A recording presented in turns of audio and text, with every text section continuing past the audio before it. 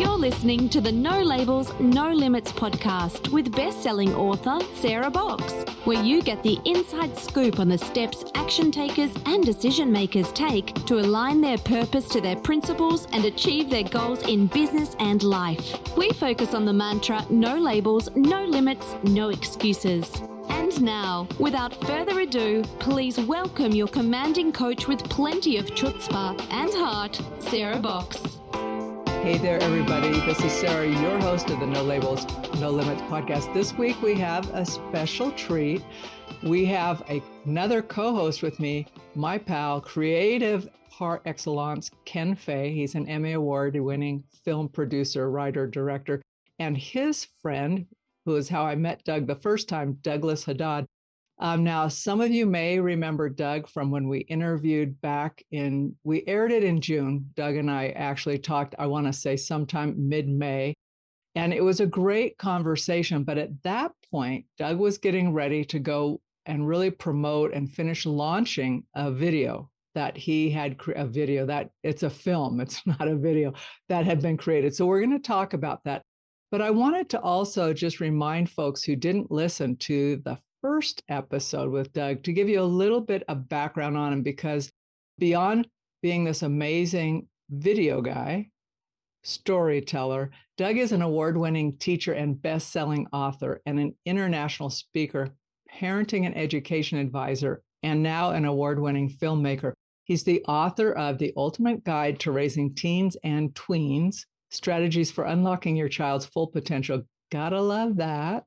And he's been awarded the honor of Teacher of the Year in his Connecticut school district and has served as a teacher ambassador in public education in the state of Connecticut. So you get this, he's all into teaching and opening minds and opening doors. So in his 23 years as an educator, he's taught more than 3,000 students, and he's worked with kids from all different backgrounds and abilities.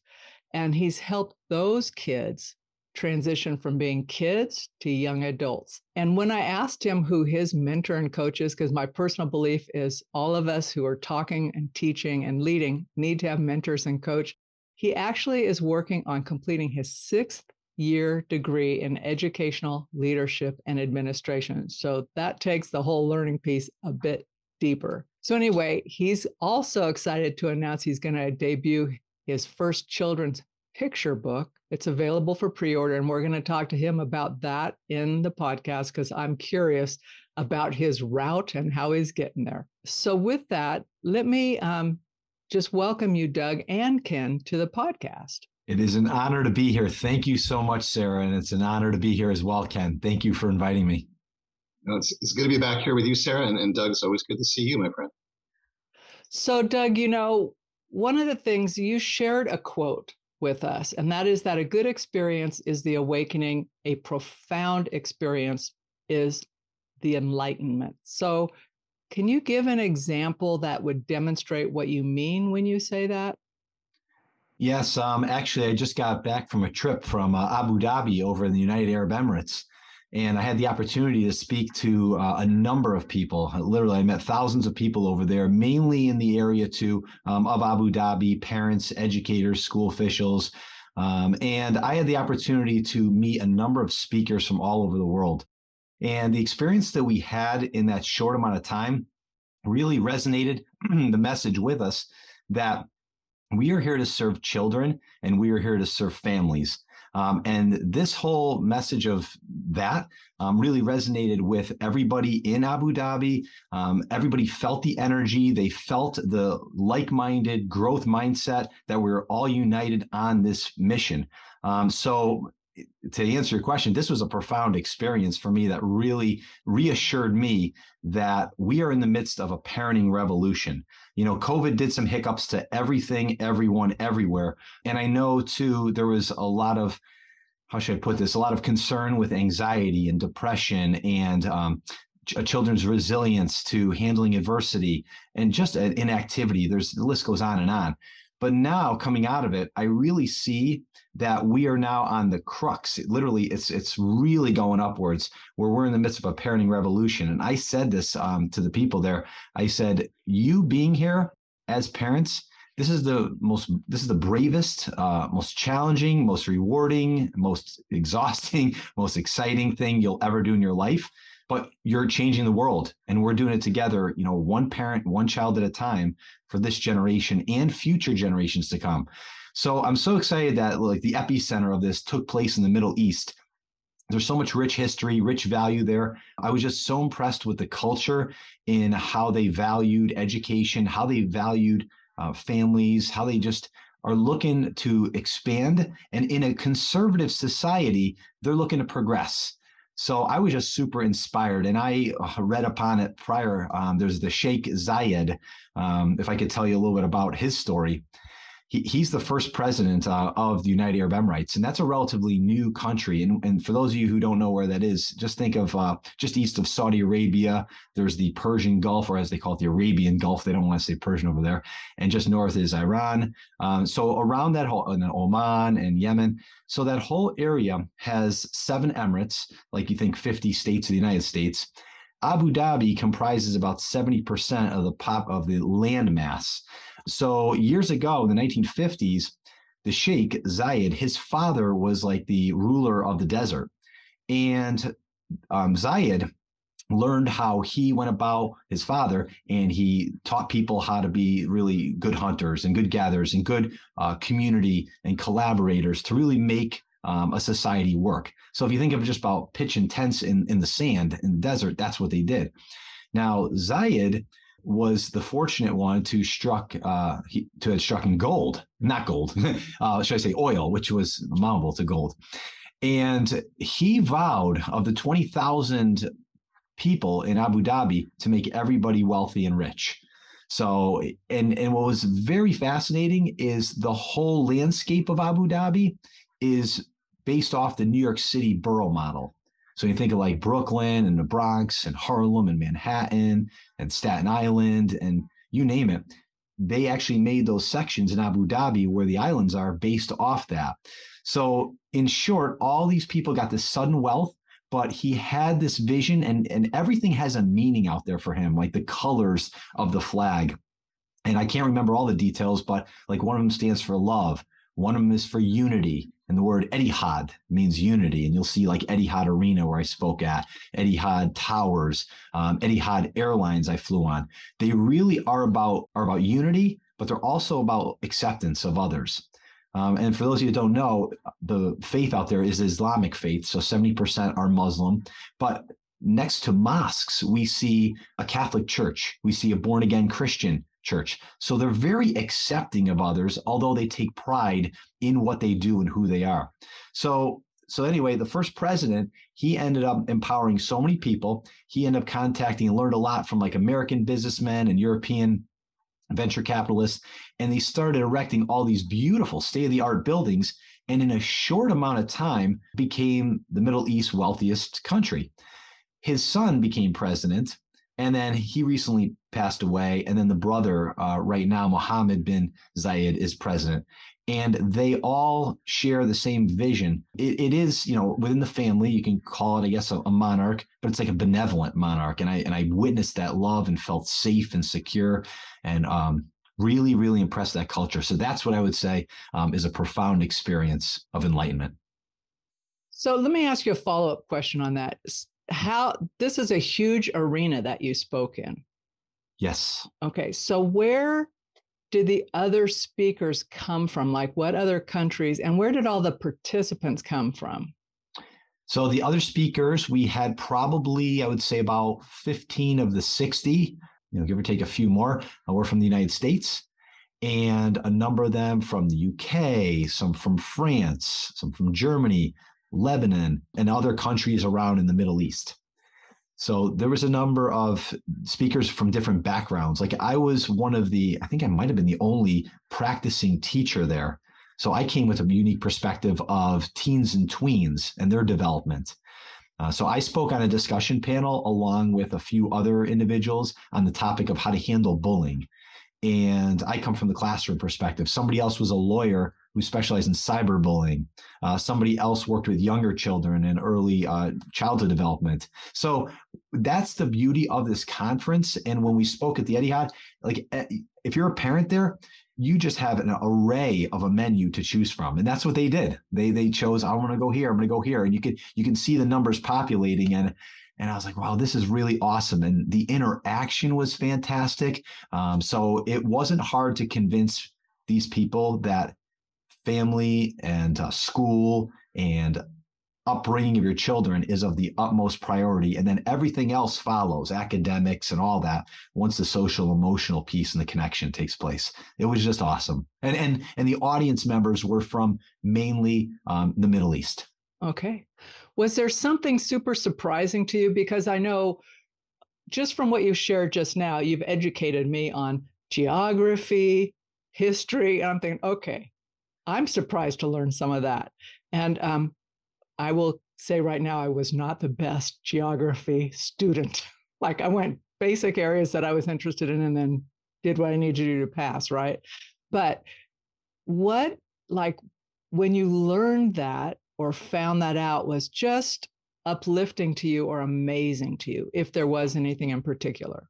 Oh, there certainly was. There's so many moments, but one moment that comes in mind is we were very honored and blessed, the speakers, to be invited to have dinner with the royal family, members of the royal family. And I was blown away by the kindness, the generosity, just the real gentle manner of them, because I learned a lot just by showing up there. They had the males, they said gentlemen off the bus first, and we went in one area, females over there. So it was almost like, ooh, you get a feel of the segregation, but it was in a respectful manner. And it was, and when we went in there, we saw praying take place because they pray, in their faith 5 times a day. And then we went in, they had a huge spread out. So just imagine like a big room with sofas along the perimeter. And they said, have a seat, here we go. And there's all this food. So then when they arrive in the room, after one at a time, everybody gets up, shakes hands. Okay, Ma'al Salama means peace be with you. So just the kindness to them was amazing, and just the warmth. But also within a few hours, that's how long I was there, I was making friends with them. And I realized that, yes, there's differences among all of us. And sometimes they look on the surface when there's cultural differences even more. But when you spend enough time with anybody, we all root in some universal truths that we're all like, and we all have the same needs and desires. So we were having a joking conversation when it looked to be a little bit serious. We're at the table, everybody's eating and kind of quiet. And then all of a sudden they turn over and they said, hi, how you doing? How you like the meal? They say, and then I said, oh, it's great. They said, oh, great. And then I started a conversation. And I think I'm trying to be smart by talking some Arabic to them. So I go, marhaba, tasharafna, kaifa haluk. So like, hello, how are you? Nice to meet you. And so their reaction goes, oh, Mr. Marhaba, Mr. Hello. And he says, and he goes, that all you know? Is that all you know? I go, no, Ma'al Salama, tusbi ala hayre means good evening. And also, have a good night. And they said, oh, Mr. Marhaba or Mr. Ma'al Salama? Mr. Hello or Mr. Goodbye? So already we're kind of breaking the ice. I was like, oh, they're picking on me. But it was really warm and sweet. So I just want to say, for anybody out there who, hasn't traveled much, I would say certainly get out there and travel and know that people are people. And if you hear stereotypes about going to certain areas, then do your research and really understand their culture and where they're coming from. Because in my opinion, most people are good. And everybody wants what's best, for them and their culture and used to. But if you show that respect, they'll show that respect back to you and also accept you. So, Doug, if we weren't talking about Abu Dhabi, we could be talking about anywhere in the world right now. I mean, you think about it. Today is voting day in the U.S., right? We could be talking about, you don't know what that place is like until you do some research and see what it's like to live in that part of the country or listen to, it's like that whole acceptance. And you were not taking yourself so serious that you got your feelings hurt when they were kind of teasing you, Mr. Hello, Mr. Goodbye. Not at all. And, they were actually, it's funny, when I said where I was from, they have a very good perception of the United States, but they're also forgiving. So they say, I know you have some political, issues that go on and there's still some division. And they say, you're a very big country. So if you have one thing, like in our country, everything comes through us and the leadership here. And we always have the best intent, and they know that we've always followed the philosophy of the Sheikh Zayed. And so they're in a stage, or a young stage, in infancy. And I really hope for their sake, it always stays benevolent, because you always get concerned when there's only like one leader and one thing. You always hope it's the best. And right now it is for them. So for them, they said, oh, there's just so many different people. And so they were making some justifications, or should I say excuses, for some of the issues that we have. So that just even shows to their acceptance and non-judgment how they are towards us. And empathy. That's a better way of saying it. Yep.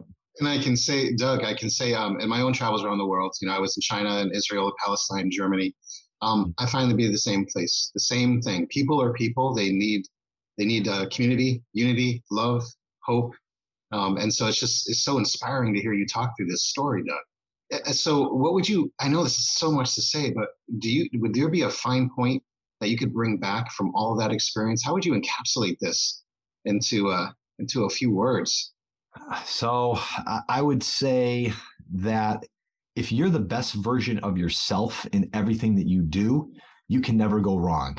And not to take things personally, really just be open for suggestions, be open for feedback from others, and be open for growth. And that's what they are. They're really idea generators. They're creative designers. They're always looking just to keep, as you said, Ken, I'm going to quote you here, move the needle on the narrative. They're always looking to do that. They're not looking to be, there's no filibustering going on. They're just make a decision, go. It may not be, number one, the best decision in some people's eyes, or it may be like, oh, there's a delay in this and that. They'll come back to it, they'll own it, and then they'll move forward. And that's what I really love. And I think if all human beings did that and didn't take things personally on anything and just accepted and heard opinions and took that as growth mindset, you can't go wrong. Outstanding. Oh, that's fantastic. That's really is. So as a fellow filmmaker, Doug, as you are, yes, you must have been seeing this through the eyes of a filmmaker as well. I am sure. Oh, I absolutely was. And I actually alluded to the fact, I said, wow, if I ever have some time and the opportunity, and I asked around, I asked them, have they ever done a movie on the Sheikh Zayed? And they said there's a couple documentaries done, but no actor has ever portrayed his life. And I said, he is a hero to me. So he's my new hero. So that'd be somebody I'd be interested in investigating one day to do something with. No doubt. Well, I look forward to all your video and photos that I'm sure you've taken on this trip. I know you were doing a little bit on the social media channels. Is that right? You're letting people know where you were and what's going on? Yes. And the conference that actually I spoke at, Parenthood, they were doing a lot as well. So it was parenthooduc.com and myself on the social channels. The speakers were just unbelievable. And I got so much video footage. I mean, I could probably last a year just showing clips of everybody, but it was awesome. Oh, that's fantastic. So speaking of that too, with filmmaking and storytelling, I'm seeing Butterfield is doing really well. Now, last time you were here, it was just kind of going in the process, and I had the pleasure and joy of being on set with you and consulting, producing, and doing some behind the scenes for you. But oh my goodness, I am so thrilled. It is more than I could have ever imagined. We submitted, as you know, to so many film festivals thinking, if something ever stuck on my first debut film, it would be amazing. So we got our first thing from the Los Angeles International Film Festival. It said, congratulations, you're a semifinalist. I was like, whoa. And just to see kind of you made it in something. And then over time, of course, you're going to get a bunch of no's. But I started to see, excuse me, that I reached a finalist here. I was like, oh, wow. And then you start in your head thinking, maybe you might, get an award of recognition for what you're doing. And then all of a sudden we won the best shorts competition. And this has been around for over a decade. This is out of La Jolla, California. We couldn't believe that. And at the same token, one of our actors, as you know, Christopher Holmes, he won the best supporting actor. So we were so super excited about that. And then, and we were talking about wow, is this real? Is this possible? And then shortly after, just exponentially, Delta International Film Festival out of India awarded us Best Short Film. Indie Fest awarded us Best Short Film. And then we had Indie X recently, and that's out of California. So we started really, getting some notoriety out there. And then recently, just yesterday, I got an email from Climax Film Critics, and they're out of Spain. And they said, we have some exciting news for you, but I don't want to tell you what it is, but just stay tuned because we're going to announce. I said, oh my goodness. So I'm just so happy. Of course, I'm personally happy because this is stuff I always loved, and it's kind of a debut, and I would love to keep doing it. And it also kind of helps build that credibility and that platform for future projects, as you know. But it's so nice to see that the word's getting out there about such a message that's close to my heart and close to our heart. And that's really the message that we're never alone. And that's what that story is about. A middle school child who loses his father, ends up being outcast and feeling alone. And then he meets a series of people along the way he encounters that show him his existence, show him his worth. And then it gets into the depth of spirit guides, which most kids are like, it sounds like ghosts and voodoo. But they realize that they're always with us. And that's what in our film, as you know, we talked about the fox and the butterfly. So I just could not be thrilled and honored more for all of this. Okay, now I'm going to back us up just a minute because we all three know what you're talking about. But I realized, and when Ken, you put out the name Butterfield, just give us a synopsis. I mean, you kind of talked about it, but what was the genesis of creating it, Doug? Mm-hmm. Like what spurred you on to create it? And what do you hope viewers, obviously it's getting awards and acclaim, but what do you hope the young viewer takes out of it? That's great. Yes.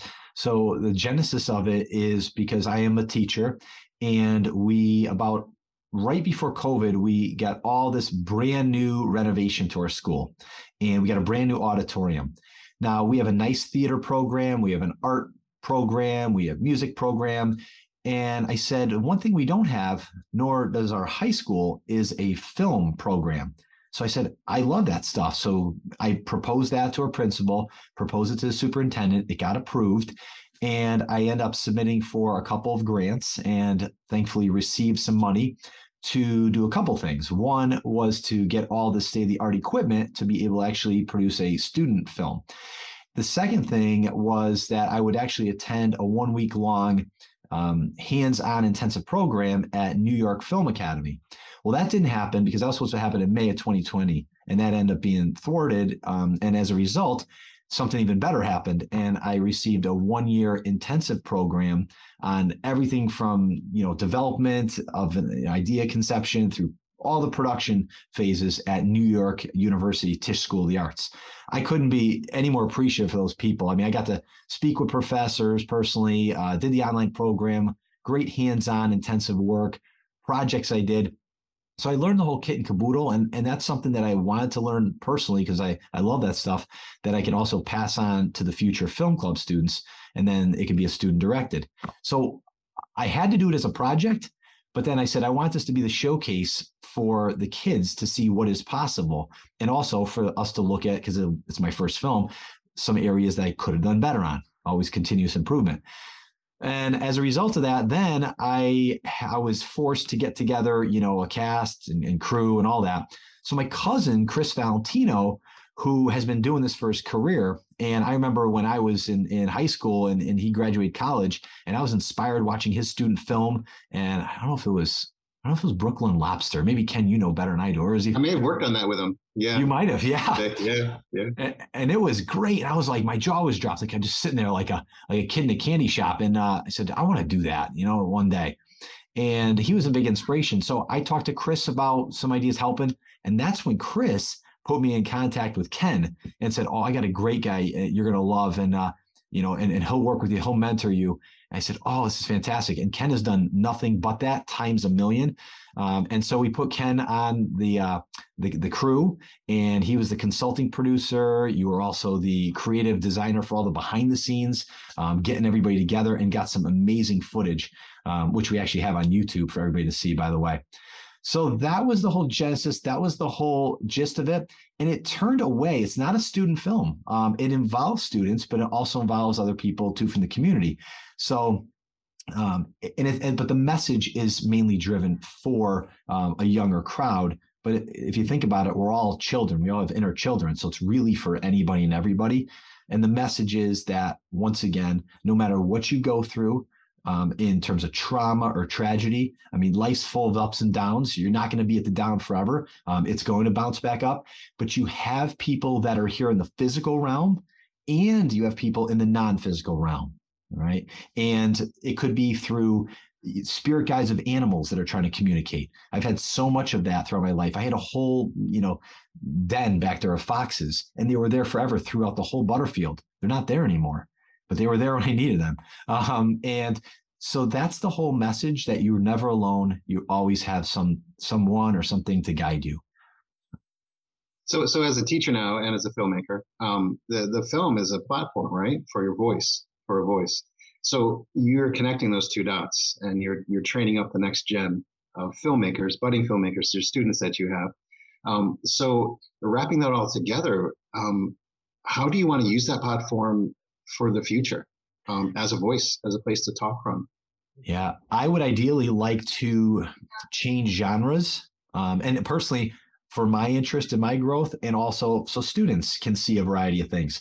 So this past one was a short film, a drama. I would like to possibly, and I'm going to leave it up to the kids, I'll have like a list of things. Do you want to do a comedy? Do you want to do a thriller? Do you want to do a science fiction? Would you like to do a documentary? So I would like them, and then to research a little bit about, the slight nuances of how they're all done. Now, I've written a number of scripts. I've written a number of screenplays. I've written a pilot for a sitcom. So I have a good diversity of knowledge in how to do those things. But I want this to mainly be student driven, where anybody and everybody is welcome. And really the platform that I like is that it's a platform of really no platform, meaning it doesn't include just one group of kids. Like, say if it's a musical, it's usually kids who like to sing and like to dance, like to act. This will be anybody who likes to. You could be in front of the camera, behind the camera. You can manage people. You can do something solitary for a while. You can do collaboration, small group, big group. So I want this to be sort of a group that unity encompasses everybody. It doesn't have to be like a full year round, because we can pull in actors when it's time for production. We can pull in editing when it's time later. And that was the principal's concern a little bit. He goes, I'm concerned this could become a widely popular club that they're going to have to make a choice between musical and your club and all that. And I said, no, we'll work it out. So that's where the platform I'm looking to go. So interesting that would be a concern, right? Yeah, right. That there would be something so engaging and consuming that kids would all want in. I'm thinking, isn't that what we want when we're teaching? Exactly. And our community actually has so many opportunities, and you hear it on the announcements all the time. You hear, all right, on Monday, we're going to have art club, and we're going to have kids in the kitchen club cooking. And then Tuesday, we're going to have this. And there's like a list of literally some days, like about 10 to 12 clubs. So I'm going to have to find my spot. And I wanted to wait till I came back from my trip and got a lot of things done to start it. But pretty soon, it might be even after the new year, once we get through the holidays, then we're going to do something, and we're going to start slow with it. The one idea that in collaboration with, I'm actually a member of the SEL committee, the Social Emotional Learning Committee, and I'm doing internship, for my educational leadership administration degree. And one of the things as an intern is I have to have some projects that are, a district-wide project, a school-based project, a department-based project. So one of the things in the schools as our goal is we have what they call ROAR goals. And ROAR goals are really just living through the pillars of responsibility, integrity, and respect. And the principal pulled me aside and he said, would you be interested this year, starting off your film club with the students, to maybe do some short videos on demonstrating in a real fun, creative way what it means to demonstrate ROAR? And I said, how awesome is that?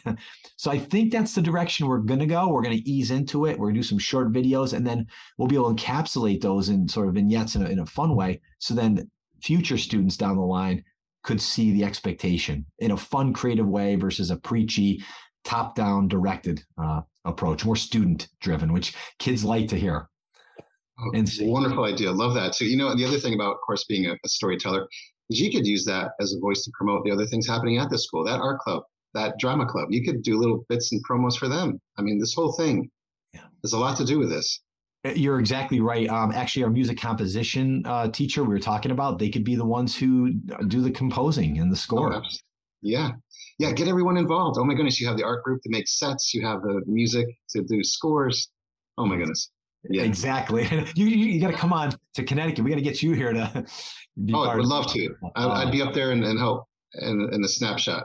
Well, I will say, Ken, I want to thank you too for offering, through video, because I know you're a busy guy to help. So Ken's going to be, be like a sort of one of the consulting coaches or facilitators for this club when he can. And I just want to say thank you so much, Ken, for that. It's a joy. It's a complete joy. Thank you. Ken, this is an example of how you show up, because Doug, and I'm sure you've had this experience with Ken, that's how Ken shows up. Right? Oh. Always from his heart, how he connects with people. And I joke that he can see a story in the most mundane things. It's like, that's a story. Oh yeah, here's how it could be a story. So, but Ken, you always have this giving heart. And I just am so glad. I'm glad that you connected us. And it's so fun to listen to what you're doing through your own evolution and bringing that to the school and the kids and ultimately your community, Doug. Oh, thank you. I want to pivot. Oh, I'm sorry. Go ahead. Oh, just one thing in regards to Ken. Literally, he showed up on set, and we had a couple conversations. He flew all the way from where he was in Washington, all the way to Connecticut to be on set. He spent the entire day with us in the sweltering heat. It was like in the mid-90s and humid, and we shot as long as we could. And he was there right by my side. He was there helping others in doing anything and everything. And when I mean anything and everything, sometimes there was trash that needed to be picked up. He wouldn't blink an eye. He'd pick it up, go. Move a prop, go. Point, okay, lighting over here, sound over there. And then he'd be by my side. So talk about, a gift to the world. I just want to say that. That's who you are, Ken Fay. So we just had a little love fest on Ken, because I think that's how you just need to be recognized, Ken, because that's one of the things that we appreciate about how you show up. And it's consistent. 100%. What I was going to pivot to briefly, Doug, is, now you have another project you're doing. You're going to do your first picture book ever, right? Yes. You just gave me chills. Oh. Well, I'm excited because the last time we talked, afterwards, we went and you introduced me to your daughter and showed me around with your camera and stuff. So tell us about the picture book. And I'm curious why you focused on the brave science girl. So talk to us about the story. Okay. This is interesting because a lot of emotions are coming up in me and they're all amazing. So first off, I got to say, as an author, I've been a nonfiction author since I've, gotten into writing, and to break into children's picture books is very challenging. It's a saturated market. I've written a number of stories, and I've always just wanted to have a children's picture book because I always loved children. But when I had my own child, my daughter Summer, I said, one of my goals is to get a picture book out there that's published. And by the time she's of an age where I can go to her school and read to her and her classmates, and she could just have something of an empowering status. So I wrote a bunch of stories, and I heard people say, oh, it's a cute rhyming scheme. Some people loved it. Nice story, but we're going to have to pass. And other people said, well, rhyming doesn't sell. And I always wanted to stay true to who I was. I always listen to feedback, but I have to stay in my heart, say, I am really a poet when it comes to writing. And I really, because I tried the narrative piece, if you will. I tried the prose. Didn't quite work for me, didn't feel it as much. And so the Seuss was always coming out in me. And when I was attending, and I was actually part of the SCBWI, which is the Society for Children's Book Writers and Illustrators. And I attended a number of conferences to get to know people and to also get to pitch my work. And I started to, see how other people are doing stories and what's selling and what's not. Well, there was one agent who reached back out to me and said, I really like your story and I really like your messages. They're powerful and inspiring, but they're not going to sell. Did you say you're a science teacher? And I said, yes. They said, well, why don't you write some kind of story about STEM-based, science, technology, engineering, and math, or should I say STEAM? I don't want to forget the art people. And I said, absolutely. And they said, yeah. And the thing that's really on the crux right now is girl empowerment. Why don't you write a story about that? And I said, oh, great idea. So immediately after the conference, I went down, typed up the story within like a couple hours. Then I went back and edited it over the series of like a week or two, fine-tuned it. And then I put it back out there. I got some very positive feedback from a number of agents, but didn't hear anything back for a while. And the reason being is because good old COVID struck. And I said, oh boy. And I said, I figured a lot of things kind of shut down. But there was one person who was an agent, was a publisher, who reached out to me and said they were very interested. And we went through the process even in early COVID, because there's still a number of staff members that were meeting, and they said they still wanted to publish some projects. Well, we got to the point, and then they said we have to put a halt on things, because then things really got, bad. I waited. I figure, I guess it's just not meant to be right now. And I'm telling you, probably a good 10 years of writing different things and hearing no's. And then finally, I heard back, and he goes, well, I'll be in contact. I heard back from him on a phone call while I was teaching students. And this is completely the truth. I was doing a lesson with them on the carbon cycle. And I said, your project is going to be to create a children's picture book with at least one character and show their journey, show some conflict, show them where they go, setting place to place.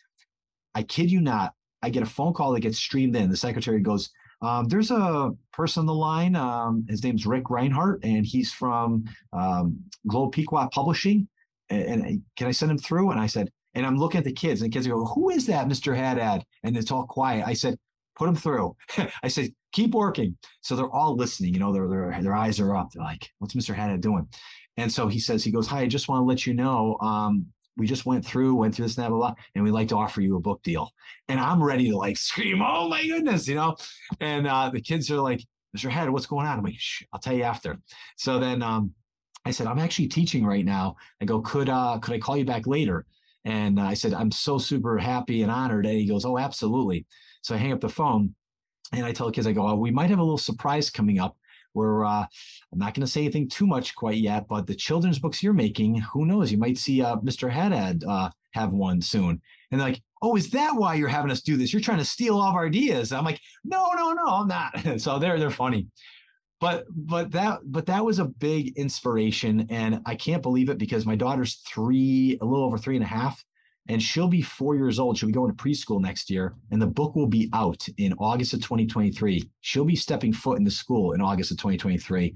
And so for a good 4 years, because it's in that 4 to 8 year range, I'll be able to really, get her involved, I thought, creatively in things, because she is a huge inspiration, my daughter, for so much, but she loves science. I mean, I've taken little video clips of her doing science experiments.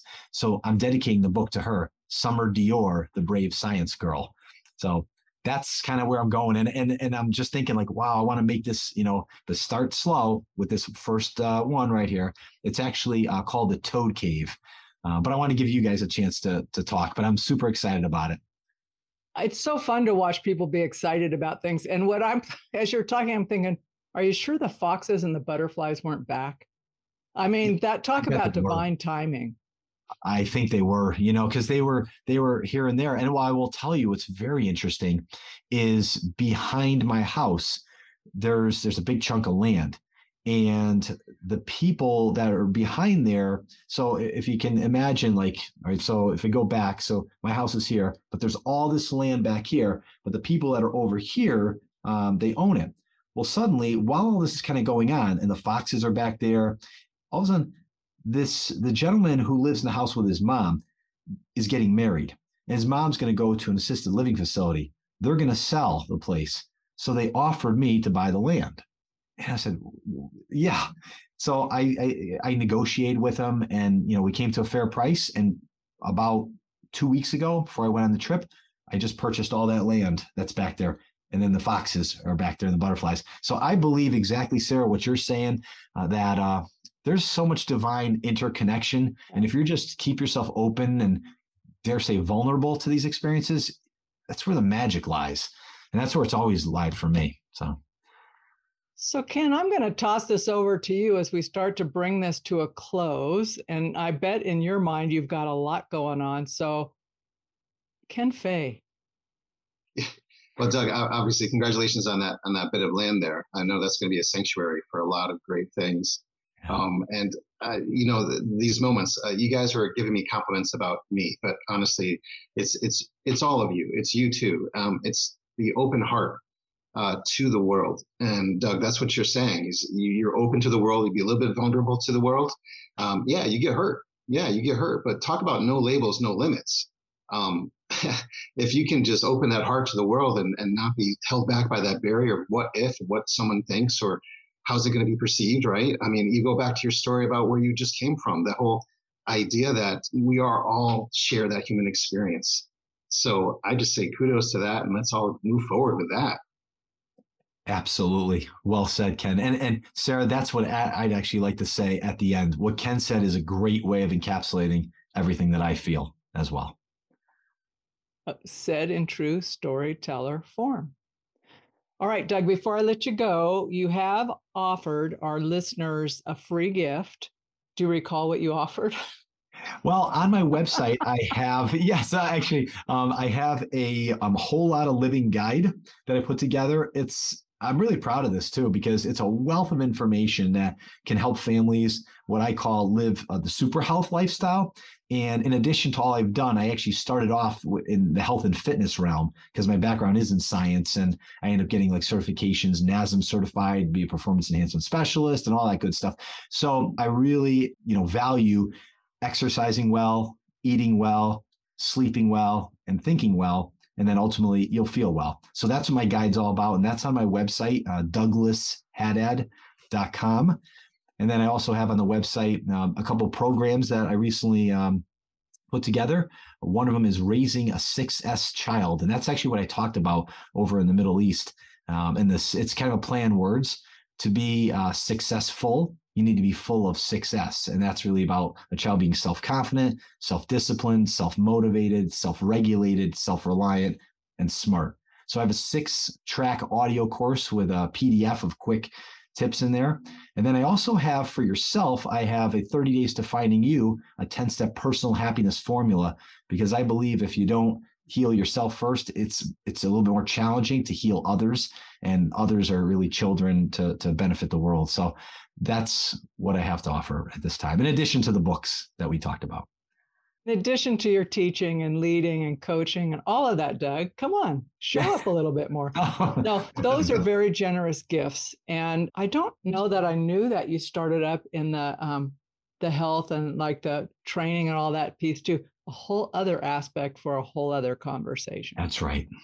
All right. So with that, No Labels, No Limits podcast listeners, Doug, thanks for coming back for an encore with us. Ken, thanks for co-hosting, because it's always fun to saddle up and go down the road alongside you. It's a joy. It's a joy. And Doug, I'll see you on the next movie set. Absolutely. We'll see you there. You've been listening to the No Labels, No Limits podcast with best-selling author, change agent, and strategic vision coach, Sarah Box. You can grab the show notes and find out how to work with Sarah at sarahbox.com/No Labels, No Limits podcast. We'd love this podcast to reach as many people as possible. So please remember to rate, leave a 5-star review, and share the podcast with someone you think would get value from this conversation. Until next time, keep taking those daily action steps to align your purpose to your principles and achieve your goals in business and life.